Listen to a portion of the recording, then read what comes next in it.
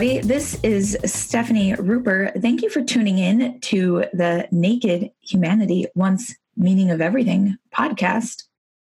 Today is episode number 31X, and I am going to be talking about myths about capitalism. This is a really important topic. I think it's one of the topics that I really wanted to get to. Earlier in the week, I chatted with Dr. Dennis LaRusso about faith in the workplace, faith in American libertarianism, or the spirit of capitalism, basically. And I thought this would be a nice time to insert a discussion about certain myths that are very popular about capitalism, particularly on the left. And so the three myths that I am going to address are that capitalism is inherently racist, that capitalism causes depression and other mental health problems, or is the sole cause, rather, of these problems, and that capitalism or libertarianism actively resists, is against the idea of organization or government completely. These are also myths that I want to address. A few quick notes before jumping into that. Our winner of the book giveaway this week, her name is Celine Pollard.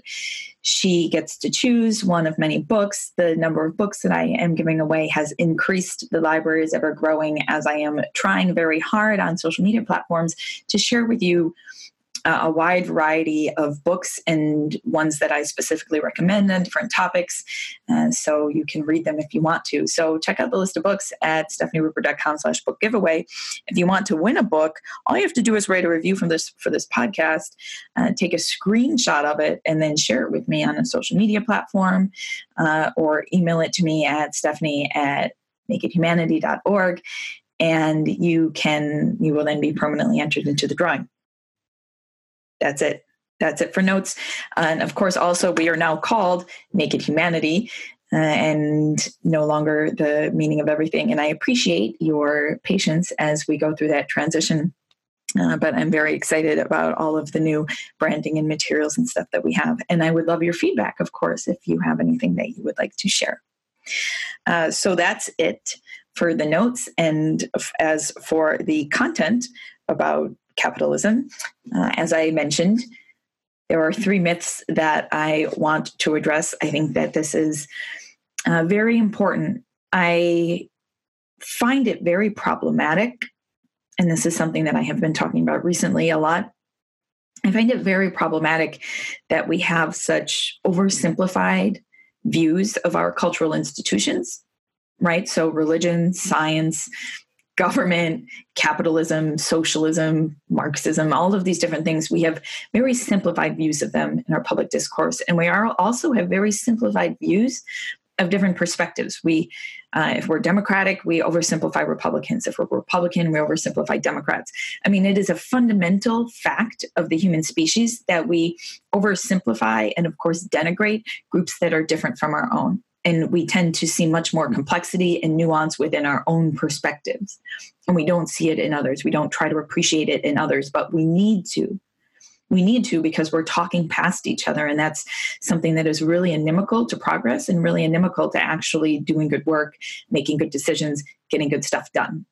So I want to talk about capitalism today because I tend to run in pretty progressive circles, but I am always working really hard to question my own viewpoint and understand the viewpoint of others. And I do have a background of coming from quite a Republican or conservative space. And so it's pretty easy for me politically to see the perspective of both sides. And for better or for worse, our current economic situation, the question of capitalism has become very politicized, right? You're either pro-capitalist and you're Republican, or you're, maybe anti-capitalist, or if not outright anti-capitalist, then at least very skeptical of free markets on the left. And I am seeing these somewhat oversimplified myths being promulgated on social media quite a bit. So the first myth: capitalism is inherently racist. Okay, so the idea here, and it's not a fundamentally bad idea. The idea here is that capitalism provides a way for marginalized people to be further marginalized. And of course, this does happen, right? In the free market today, corporations pursue profits. And this means that people who are marginalized can suffer from it, right? I mean, look at Flint. Now, this is a governmental problem as much as it is a problem of capitalism, of people's self-interest. Right now, to be clear, I'm defining capitalism as a free market economy where agents are free to pursue in a business world what they like, so long as it is not actively harming others. Now, clearly, there are cases in which people are really harmed, right? And again, Flint and the water crisis is a huge example of this, but the public interest does play a role in this. The government does play a role in this. And so these groups can be very marginalized. And there has been a lot of work done to demonstrate how environmental legislation, I would say the free market, right, working businesses not taking care of the environment can impact people and will disproportionately impact people who are less privileged because they don't have the resources to live in really nice neighborhoods or what have you, right? To buy filters for their water, to pay for all this bottled water. So people may suffer if they can't afford these resources being provided by capitalistic markets, right? And these are very important issues. But capitalism in itself, right? Racism exists, and capitalism is providing a way in which racism can be practiced. That's a fact. And I don't mean racism being practiced as it is intentional, right? I'm not saying that people are intentionally going out and taking away more resources from Black people than they are from white people, for example. People aren't doing it intentionally. Maybe they are. I'm not saying that. But it happens. It is a platform. It is a means by which it happens. But you have to also consider the fact that should we have a more heavily regulated or a governmentally determined economic system, there's no saying that racism wouldn't exist. I mean, it is very clear throughout history that societies that have strong governmental influence of the market are not necessarily the most equitable. You can have government employees who discriminate. You can have government policies that actively discriminate. And we've seen this, right? And so there is no guarantee that if we had more governmental regulation of the market, that it would actually do so in a fair way. Now, we live in a society in which people are becoming increasingly aware of the rights and the injustices that are attended to being marginalized, a community that has fewer privileges and fewer accesses to resources. We live in a society where people are becoming more aware. And so it's probable that if the government regulated industry more, it would enact more practices that were liable to help people. But there's no guaranteeing that. And there's no guaranteeing that moving into the future, we would continue to do that.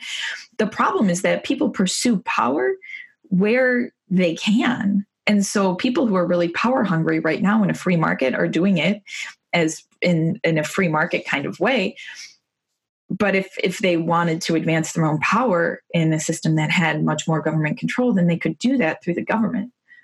And we do see systems in which governments have more control over markets go pretty well and very broadly construed, right? People are always talking about Scandinavian countries, but there is no guarantee that that is the case. And these systems are not inherently racist or not racist.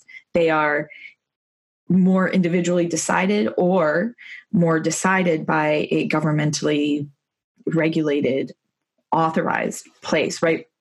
I mean, the real difference between a more regulated and a less regulated system is really basically, can violent force be used to coerce you to do something in a legal way? Like, that is the real question there. And that is the difference. And it is not whether whether there's racism or not. That will continue to exist in our society, whether we have capitalism or not. So that is a myth.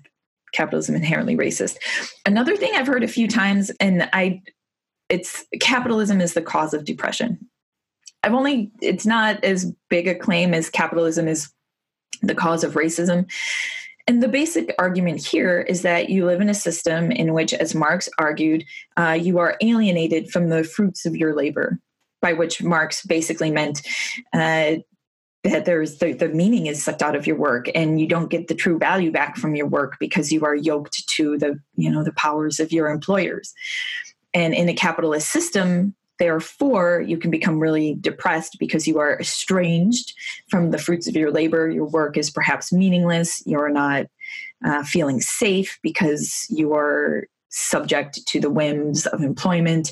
And this, without the safety and without this meaningfulness, capitalism then can cause mental health problems and depression. And of course, I agree that this can most certainly be a problem. But we need to not oversimplify things. Every single day, I hear someone say, oh, hashtag because capitalism, or this is because of capitalism. And we need to be very careful, right? This idea of capitalism as the cause of depression, I think, is an important case study of how we might talk about capitalism being the cause of X, Y, or Z things, all these different things. Everything is always more complex than that. Right? There are so many different causes of mental health problems. Physical health is a big, important cause, right? It has been demonstrated time and time again that inflammation in the brain, which is linked to inflammation in the gut, is a huge factor in how somebody's brain functions, how their emotions function, whether they're capable of functioning normally. We are physical bodies, and we are affected by how much we exercise, by the way that we eat, by how much sun exposure we have. These are huge factors in depression. And so is your community, right? And your experience of trauma and substance abuse and family relationships and all these different things are huge factors in the mental health crises, that we're seeing sweeping America and the world today. And so we can't just reduce it. We can't reduce it to capitalism, basically, is what I'm saying. And this is the case for most things, just like racism. You can't reduce it to capitalism. Okay. The third myth that I want to talk about is this idea that libertarians, who tend to be the people or the party that most represent or endorse capitalism, I often see the idea. I saw a little meme thing today that had actually inspired this podcast. I hear the idea that capitalism is anti-organization, right? So I think Rand Paul, I believe it was Rand Paul, had tweeted about asking for donations for something so people could come together and fight for this cause, perhaps for the libertarian cause. And somebody had clapped back or what have you and said, oh, look at libertarians. This is so ironic, coming together to do something, but a socialist thing to do. The thing is that the Libertarian Party, and of course it's very diverse and there are many different factions of it, are not against self-organizing. They're not against donating to things, right? It's not just a party full of people who selfishly want to keep their money and have privilege and want whatever. There are many people actually within the Libertarian Party who think that a free market is the best way to organize and the best way to provide resources to people who are marginalized and who suffer injustices. Now, of course, this isn't true of the entire party, but it is a significant portion of the party. And so you need to, I think it's very important not to automatically villainize somebody because of how they think society should be structured. Most people are quite well-intentioned in how they think society should be structured. And libertarians do really think that people coming together is important, but they think that people do it better in a private way without government regulation, right? And this is why they're pro-free markets often. Again, not for everybody. Some people are really selfish and just want to keep their own money. But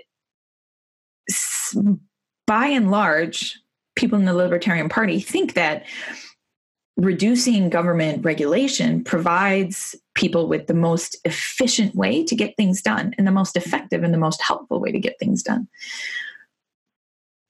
And so I think that that's really important to understand. It's really important to understand not just this one particular detail that libertarians think that people come together most effectively, can fundraise, can participate in community events, can create projects, or get water to people in Flint, right? Many libertarians are really frustrated because of the ways in which cronyism and the government is interfering with how money or how water could be provided to people in Flint at a variety of costs, right? Of course, libertarians, some are very upset about how that's being done. Not all, of course. All these different things, many people believe that this could happen most effectively if there were less government regulation. Now, I'm not saying whether or not they're correct. I honestly don't know.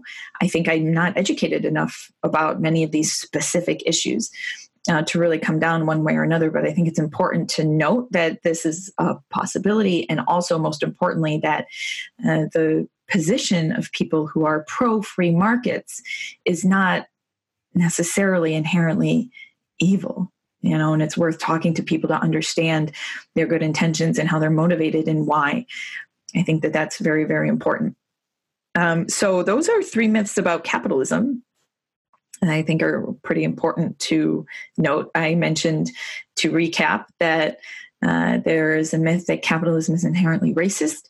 There's a myth that capitalism causes depression or other mental health disorders, or really basically any problem that people might experience in society today. And there is a myth that capitalism is inherently against the organization of people coming together, right, in society.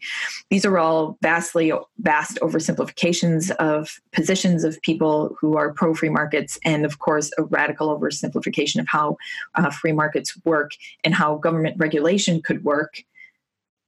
I think that that's all very important to understand. There is a deep amount of complexity and nuance to these questions. And also, I think we should always consistently be checking ourselves to make sure that we're looking for it, and to make sure that we're understanding, really, really understanding both sides of the arguments that we encounter, especially on social media, which, as I discussed in episode 29X about myths about social media, I can link to that in the show notes.